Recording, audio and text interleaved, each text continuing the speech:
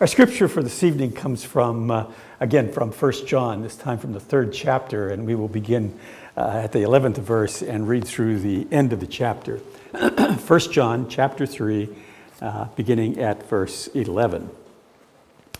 Hear now God's word to us tonight. For this is the message that you have heard from the beginning, that we should love one another. We should not be like Cain, who was of the evil one and murdered his brother. And why did he murder him? Because his own deeds were evil and his brother's righteous. Do not be surprised, brothers, that the world hates you. We know that we have passed out of death into life because we love the brothers. Whoever does not love abides in death. Everyone who hates his brother is a murderer, and you know that no murderer has eternal life abiding in him.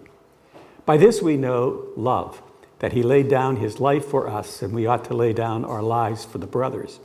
But if anyone has the world's goods and sees his brother in need, yet closes his heart against him, how does God's love abide in him? Little children, let us love not in word or talk, but in deed and in truth. By this we shall know that we are the truth and reassure our hearts before him. For whenever our heart condemns us, God is greater than our heart, and he knows everything. Beloved, if our heart does not condemn us, we have confidence before God, and whatever we ask, we receive from him, because we keep his commandments and do what pleases him. And this is his commandment, that we believe in the name of his Son, Jesus Christ, and love one another, just as he has commanded us. Whoever keeps his commandments abides in God, and God in him. And by this we know that he abides in us, by the Spirit whom he has given us. Let's pray together. Your goodness to us, O Lord, is manifold. And we see it in so many ways. And not the least of those evidence of your goodness is that you give your word to your people.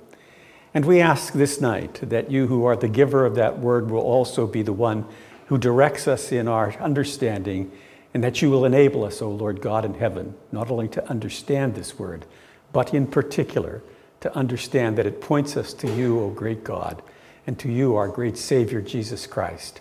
And we pray that as we receive this good gift from you, that we will love you and we will serve you well. For we pray this in Jesus' name. Amen. As I mentioned, we return this evening to 1 John after a good long hiatus from looking at John. And I hope that as we start looking at this, that you will recall that John writes this letter to those he calls his beloved, and sometimes he calls them his little children. And he writes to them in order to assure them that they are in a right standing with their Savior, Jesus Christ. And he wants them to see that they are in a right standing over against those who we might call the schismatics, those who have left them, who don't stand in a good place with regard to the Lord Jesus Christ. And in part, he bases his argument on in part who Jesus is. And we saw that as we looked through the first part of the first chapter. He also bases it on the fact that God is a forgiving God. And he also pointed that out to us in that first chapter. He also argues in this letter that Jesus is coming again, and that when he comes back again, we don't know what we will be like, but he has those wonderful words to say to us. We don't know what we will be like, but when we see him, we shall be like him. It's a part of his argument about why these people have a right standing before God. And through all of this, he keeps coming back to this one part, and that is that the people that he's writing to, those his little children, those he calls his beloved, that they ought to love one another, that what ought to characterize these people to whom he's writing is that they have love for one another. So let's try to jump into this. And in this text before us, he emphasizes once again this theme that has popped up a number of times, and it's going to continue to pop up in this text, that they ought to love one another. But in this passage that we read tonight, he does this in a couple of ways. First of all, he has what I would call a negative kind of comparison. And that negative comparison is a comparison that we see with Cain. And then he has a positive comparison, and that comparison is with the Lord Jesus Christ. And after he gives these two comparisons, then he offers to his people some comfort. And so let's look at this text under those three heads, Cain, if you will, Christ, if you will, and then the offer of comfort. John has been seeking to impress upon these that he calls his beloved friends the importance of loving one another. And he wants them to show love, as I've already mentioned, over against the characteristics of those who have left them. And he belabors this point. And the only reason that I can think of that he belabors this point is, one is that love is pretty much lacking in those schismatics, those who have left the flock. Also, it is so important for John that the people that he writes to don't get infected with whatever it is that leads these people away from loving one another. And before we go too far in this, as John belabors this, I think it's important for us to recognize that as John belabors this, there has to be a reason, not only in his context, but in a continuing context. And I think we have to recognize that there is the very real possibility, there's a high likelihood that in a congregation like this, people who profess to be followers of the Lord Jesus, people who profess to want to serve him, it's possible, but the love that he's talking about here is lacking. Or if it's not lacking, it's something that needs to grow. So as we look at John belaboring this point, I hope we don't get to the point and say, oh no, that again. It's, oh no, that again, because I might need to hear it again, and again, and again, and again. And if you've been a Christian long enough, you know that there are many things that you need to hear again, and again, and again, because there are problems with us. And it strikes me that that's what John is addressing here. He reminds his audience that they have been told this. And he says, you have been told this from the very beginning. When you started your Christian life, one of the things that you learned was that you not only loved the Lord Jesus, but that you loved one another. That's a part of the Christian life. It's integral to the Christian message. And if we don't get that from the Christian message, then we have lost something that is an essential characteristic of love. I mean, John himself records Jesus' words, by this shall they know that you are my disciples. What? If you love one another. So John is saying this is something that has been characteristic of the message that they have heard. Now, in order to impress his audience with the importance of loving one another, he uses what I've called a negative example. And for that example, he chooses Cain. And I think we can assume that the story of Cain and Abel was one that was very familiar with his audience. And I'm going to follow John's precedent and assume that you all know the story of Cain and Abel as well, so we don't have to look at the details. If you don't know it, when you go home, you can go back and you can see it in Genesis chapter 4. John points out that the source of Cain's anger toward his brother was because it came from the devil, and John calls him the evil one. And the point that John wants us to get is that the lack of love comes because of the influence that the devil has upon people. And in addition, we should recognize that the lack of love is used by Satan to lead those he influences to do heinous things. And John, in this situation, points out it's just like murder. That's what he's arguing for here. He points out that the underlying element in Cain's murder of his brother Abel was that he did this evil, and that it was an evidence of his evil, that it was a characteristic of his evil, and that we can judge then that Abel's offering that he made was righteous. Now, the writer of Hebrews in chapter 11, verse 4 tells us that Abel's offering was by faith, and that was why God commended him. And it strikes me that we can make the assumption then that Cain's offering was not by faith, and that's why it was evil. And John sort of picks up on that, if you will, and describes it as his actions as evil, his offering as evil. Now, when we look at verse 15 in this text, we see that hate and murder are similar. And what I think John is trying to get across here is that Cain hated his brother rather than loving him, and he chose hate and murder over love because he was being influenced. He was captivated, if you will, or captured, if you will, by the very power of the devil. That's what John is trying to get across to us.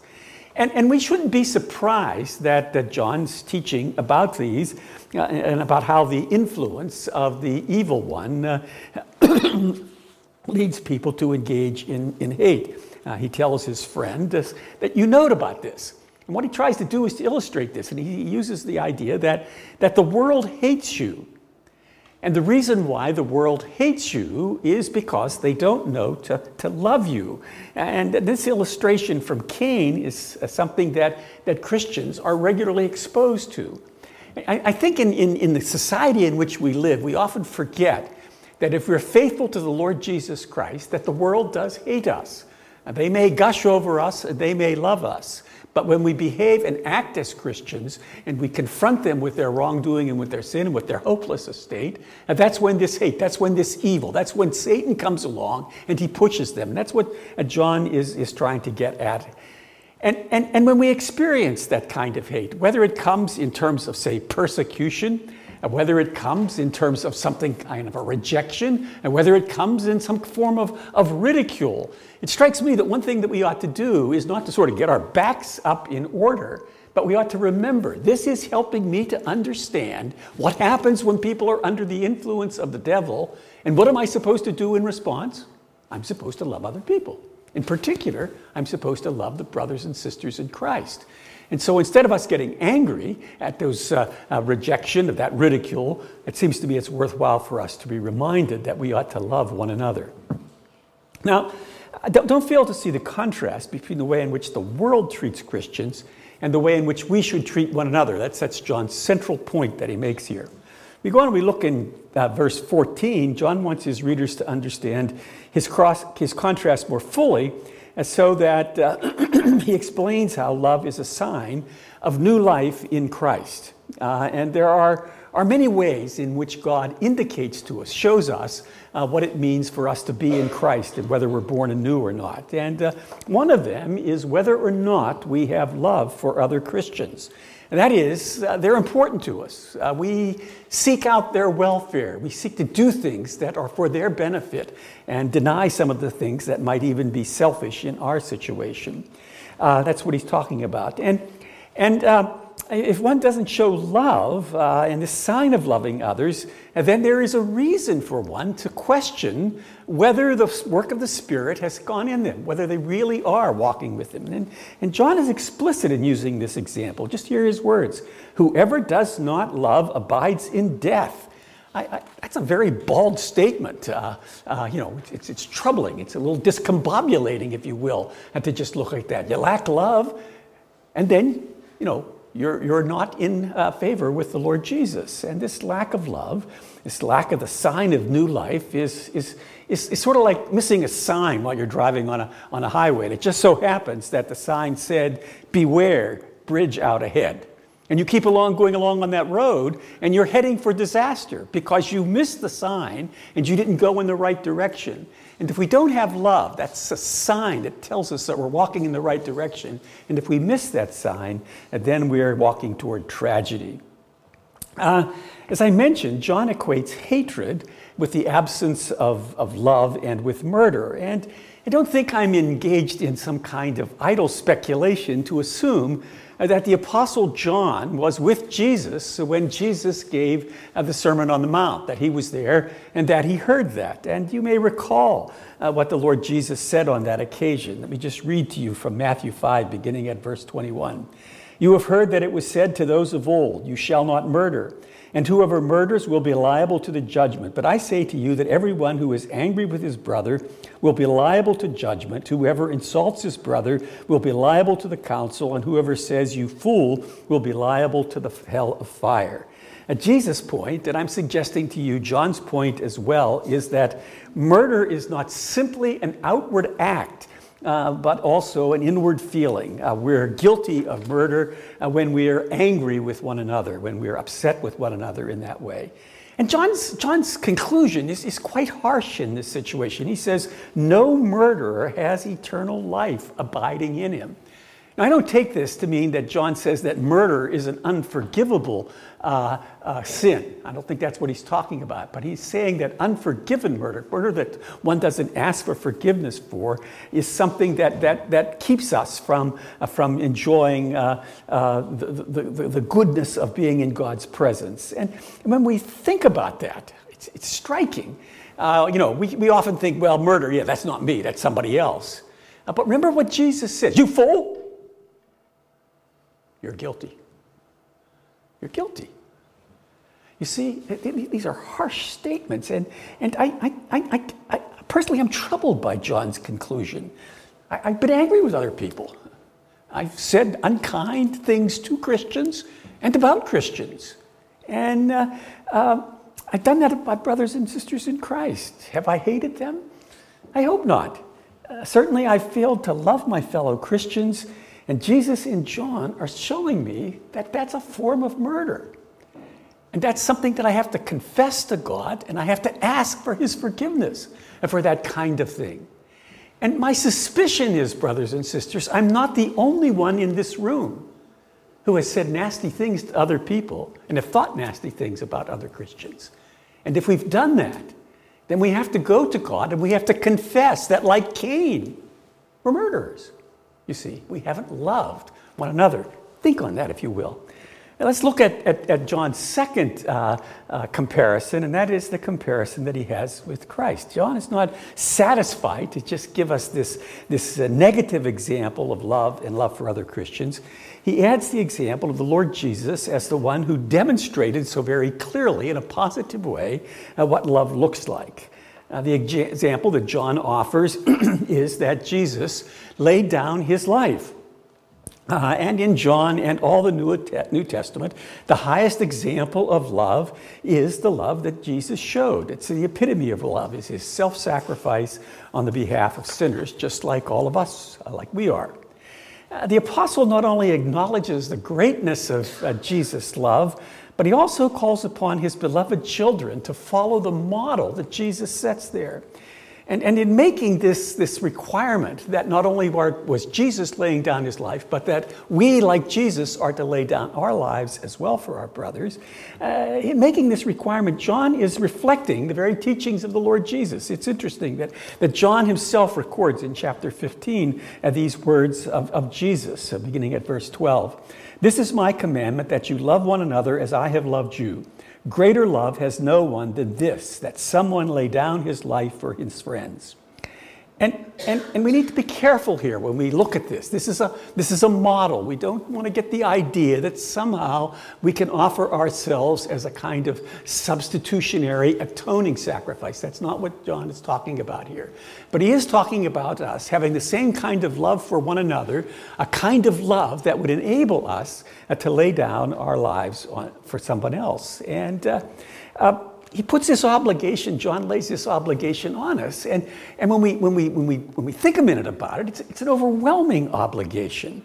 Even though few of us have ever found ourselves in a situation where we thought it was appropriate to lay down our lives for one another, and that's what John is telling us ought to characterize us, that we are ready to do that. And perhaps while John's audience is contemplating the enormity of what characterizes genuine Christian love, John adds something else. And my take is that this addition that John offers to us is really a bit of irony, because it's, for example, while the people are contemplating this call for loving self-giving, John tells them that there is a common, almost easy way to show love as well. And while we may ask ourselves, if I've ever been in a situation where I'd have to lay down my life, if I was in that kind of a situation, would I be willing to do that? John asks us if we're willing to share our bounty with a Christian in need. That strikes me. Here we are in the richest country in the world. Bounty characterizes us. My suspicion, there's somebody in this room this evening who sometime in the last few months has been embarrassed because of waste of food. That's how much food we have. And John asks us this question: are we willing to share our bounty with one another? Because that willingness to share our bounty with one another is the same as willing to lay down our lives for one another. That's what he's talking about here. And as we think about this, sharing our bounty with one another, we have to be clear that this is one of the ways in which we show love. And it strikes me that John really nails us when he describes an unwillingness for us to share our bounty with those in need. It's like we are closing our hearts. The translation we have says we close our hearts. It's interesting that the very word that John uses here in chapter 20 of his gospel is the word that he uses to talk about the door that was in with the apostles when they were gathered together after Jesus' resurrection. And in chapter 20 of John, that word, I think, is properly translated locked. And John is asking us, if you will, are our hearts locked? Locked against those of our brothers and sisters in Christ who have these needs. And if we shut or lock our hearts against the need of other Christians, John wants to know one thing: how does God's love abide in you? That's his question. That's a question he asks. And do you see the irony of all this? We are wondering, how could we do something so overwhelming as laying our lives down for us? And John is saying, hey, have you even locked your heart against giving something that you have lots of for those who have less? A very, very uncomfortable question. A question that's striking. And John doesn't give us any relief. He continues. He tells us, don't simply talk about love. Don't simply have it as something that you discuss. But he says, engage in sacrifice. We are to love in truth. That is, in reality, not in an abstract manner. And if you're like I am, once again, you find yourself troubled by what we read in these verses. Dying for another is frightening. It's something I could ask myself, could I ever do that? I don't know that I've ever even been in a situation to test it. But I got lots, and others don't. And have I locked my heart so that I don't see their need? And have I locked my heart so that I don't understand what it means to love my brothers and sisters in Christ?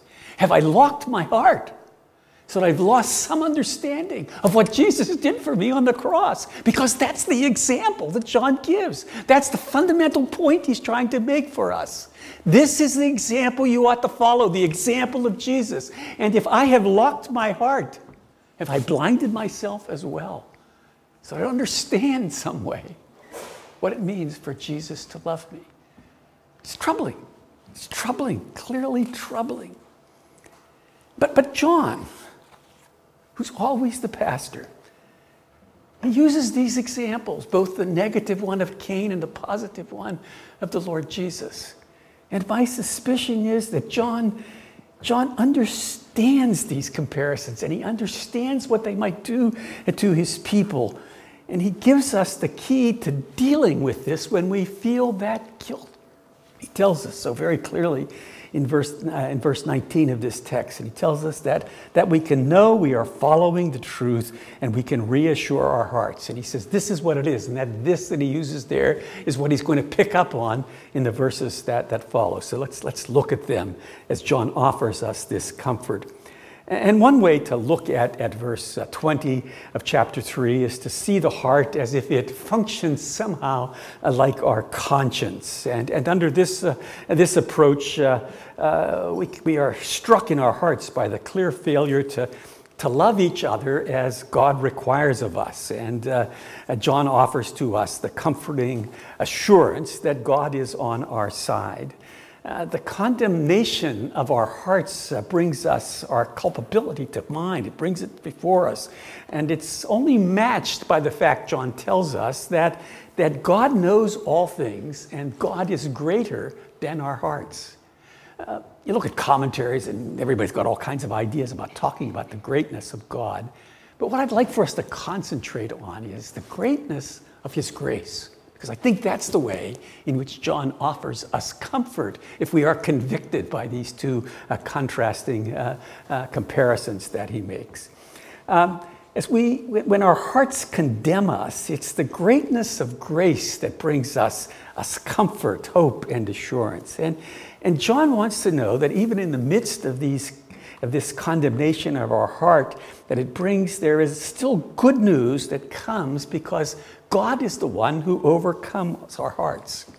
Remember back in verse 9 of chapter 1, a verse that many of you remembered as he describes who God is. You know, he is a faithful God. And what is he? He's faithful and just to forgive us our sins and to cleanse us from all unrighteousness. That's the greatness of God's grace. That's the wonder of it. When you think, did I say something that would make me guilty of murder because I did not love my brothers and sisters in Christ as I should, but I even went so far as to call them foolish and stupid? I say, Lord, forgive me. I have broken your law, forgive me. And he says, I forgive you. I have taken your sin from you, and I have placed the consequences of your sin upon my Son, the Lord Jesus. And your sins are gone. I cleanse you. You see, that's the greatness of God's grace. That's the wonder of it. And that's why John, when he says, when your hearts condemn you, that God is greater than our hearts because he has this greatness of his grace. And it's not only the greatness of God's grace that John talks about, but it's also something that he will go on and tell us more about as he goes along in the rest of this letter as he shows it to us. And in this chapter, he tells us of whoever embraces Jesus in faith will have God abiding in him. And we're going to come back and look at that in a little bit. Part of the comfort also comes from the greatness of God's grace is due because of the fact that God knows all things. And what is he talking about here? How is that comforting when God knows all things? Well, my suspicion is that there are times when the way in which we handle sin is to sort of pretend like they didn't happen. To sort of pretend like it wasn't really that bad. And sort of have in the back of our minds this sort of silly hope that it'll just go away. You know, like we deal with other people, don't talk about it, maybe it'll just disappear. But God knows everything. He knows what's in your heart. He knows what you did. He knows how you broke his law. You know, he knows that he could say to you, look at you, you are a murderer. He could look at you and say, you don't show love because you have, and you did not give to somebody who didn't have. God knows these things, but God also knows that into our hearts. He knows that guilt that you feel, that guilt that comes to you and it gets inside you and it upsets you. It actually can sometimes almost be a physical hurt. You can lie down in bed at night and think about the evil that you've done, and it's almost like it's pushing on your chest. God knows that. God knows that the Spirit he has sent to work in your hearts is working in your heart. And he's convincing you of the ugliness of your sin. He's impressing upon you the ugliness of your sin. And this God who is greater than your hearts, greater than the condemnation that your hearts have, because he's a God of great grace, is the God that will teach you to cry out to him, forgive me, Lord, and he will forgive you. John recognizes that this is so very important. And if we follow the line of the greatness of God's grace brings comfort, then God's knowledge adds to that. And while our hearts are condemning us, God knows the deep recesses of our heart. And that ought to be reassuring to us. It ought to be encouraging to us. We may doubt our faith. We may struggle with all kinds of things. We may wonder what's going on because we've been confronted with our wrongdoing. But in the midst of that, God is there. He's greater than the doubts of our heart. He's greater than the condemnations of our heart. And brothers and sisters, that's a part of what John wants to get across. He wants to reassure, as we'll see as he finishes this chapter, he wants to reassure people of the kind of God that he is. And he's greater than the condemnation of our hearts, and he knows all things. And John recognizes that there are others who receive this letter who are loving their brothers and sisters in Christ. And in verses 21 and 22, he tells us about it. And he says they're sharing with others. They're giving evidences of their love. And John assures those whose hearts don't condemn them that they can approach God in confidence with some kind of assurance as they talk with him. And I think it's important for us to get hold of the contrast. Many of us as Christians, when we sin and when our sin comes to pressure us, when it comes to things that we do, oftentimes with a certain kind of consistency, that failure to love one another, that ease with which we can get upset with one another, when those things come to us, oftentimes our reaction is I don't want to pray to God. It's almost like, we're embarrassed. You know, how you do something silly to somebody else and you think, well, if I don't get around them, they won't know about what I did to them. And we treat God in that way. It seems to me that John doesn't want to encourage that kind of foolishness.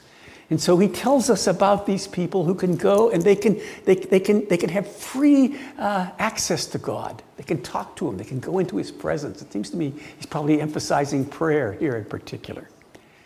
And these people that they can go, God hears them. And as God hears them, he grants to them what they want. Now be careful here. You don't make a foolish mistake and see this as some kind of quid pro quo. God says to you, you do something good, I'll do something good for you. That is not the way it works. That's not the way in which it works at all. It is because God works in us and he enables us to be good servants of his.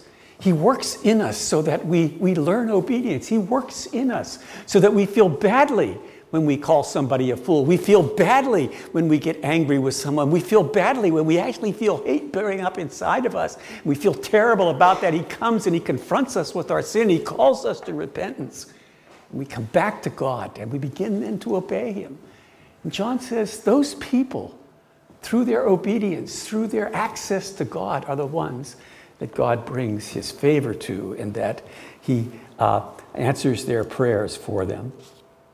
John goes on in verse 23 to remind them that there is one overarching commandment that these people ought to obey. And he tells us what that commandment is, that we believe in the name of his Son, Jesus Christ, and love one another.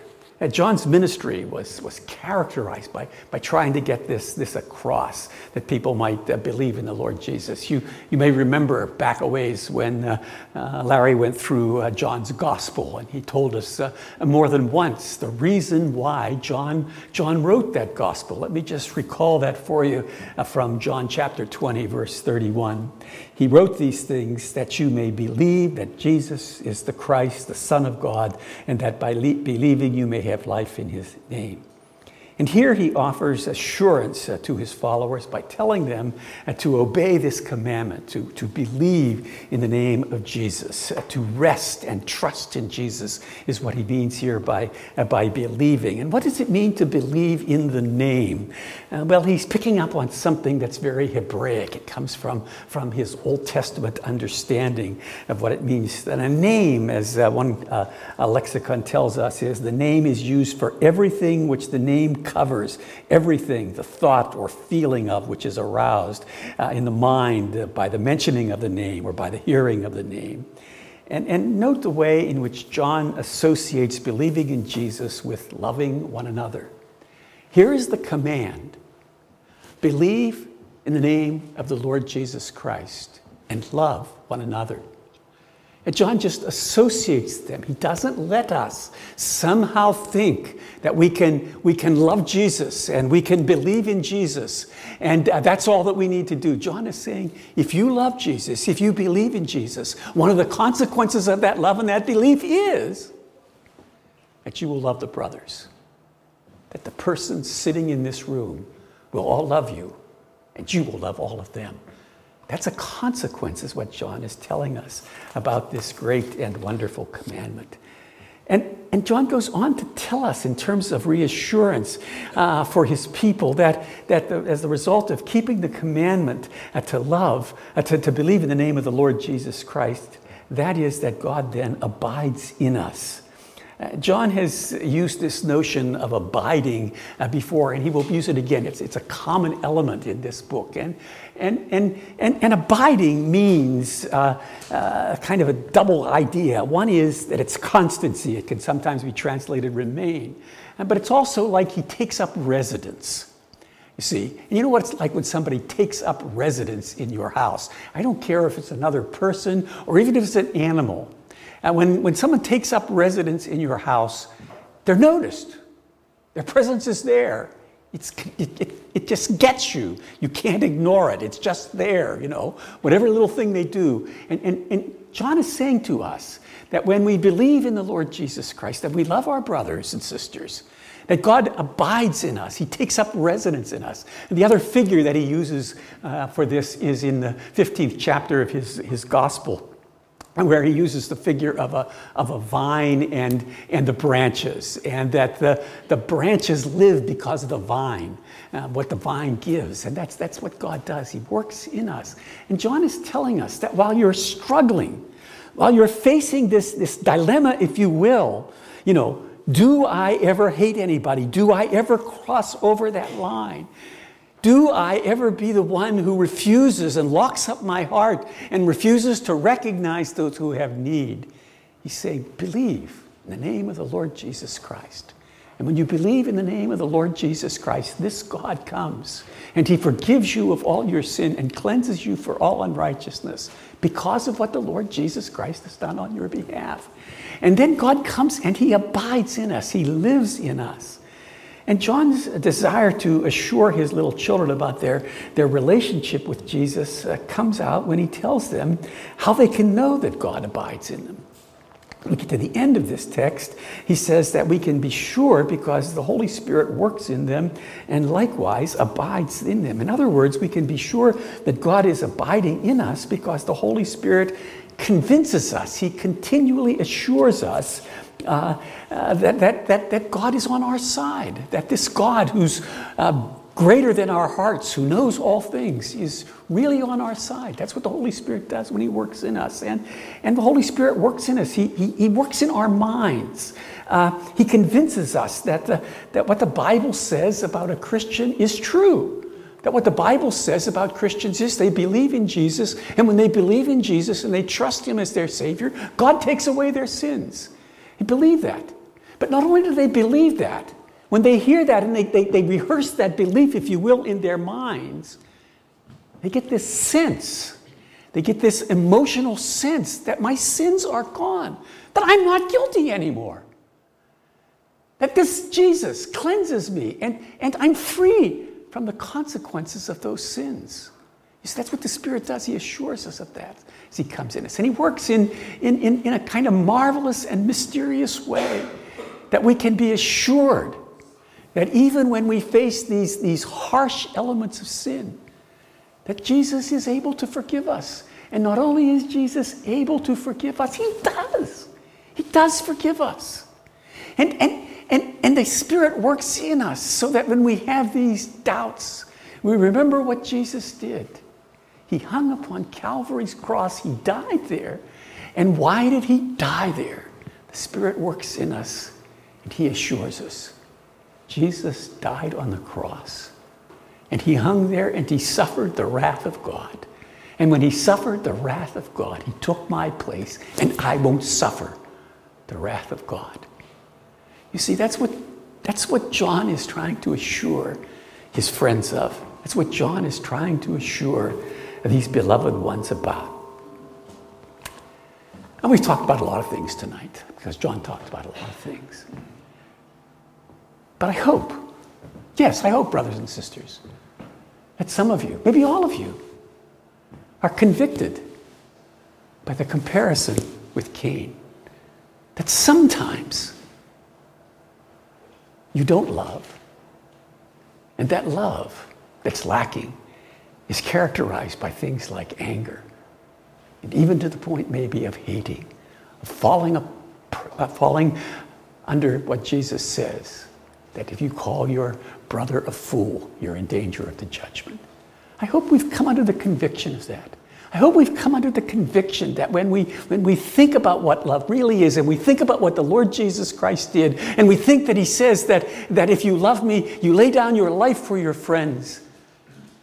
And then he says, if you don't do that, at least do this. Don't lock your heart against those in need. Give out of your bounty. I hope you were convicted by that. I hope it made you just a little bit uncomfortable. Because if it made you a little bit uncomfortable, when I offer to you the good news of the gospel, Jesus can take away that sin. And Jesus does take away that sin that you feel even now, because of what he did upon Calvary's cross. And you, my brothers and sisters, can be assured of sins forgiven because of what Jesus Christ did. You may be uncomfortable. You may be squirming.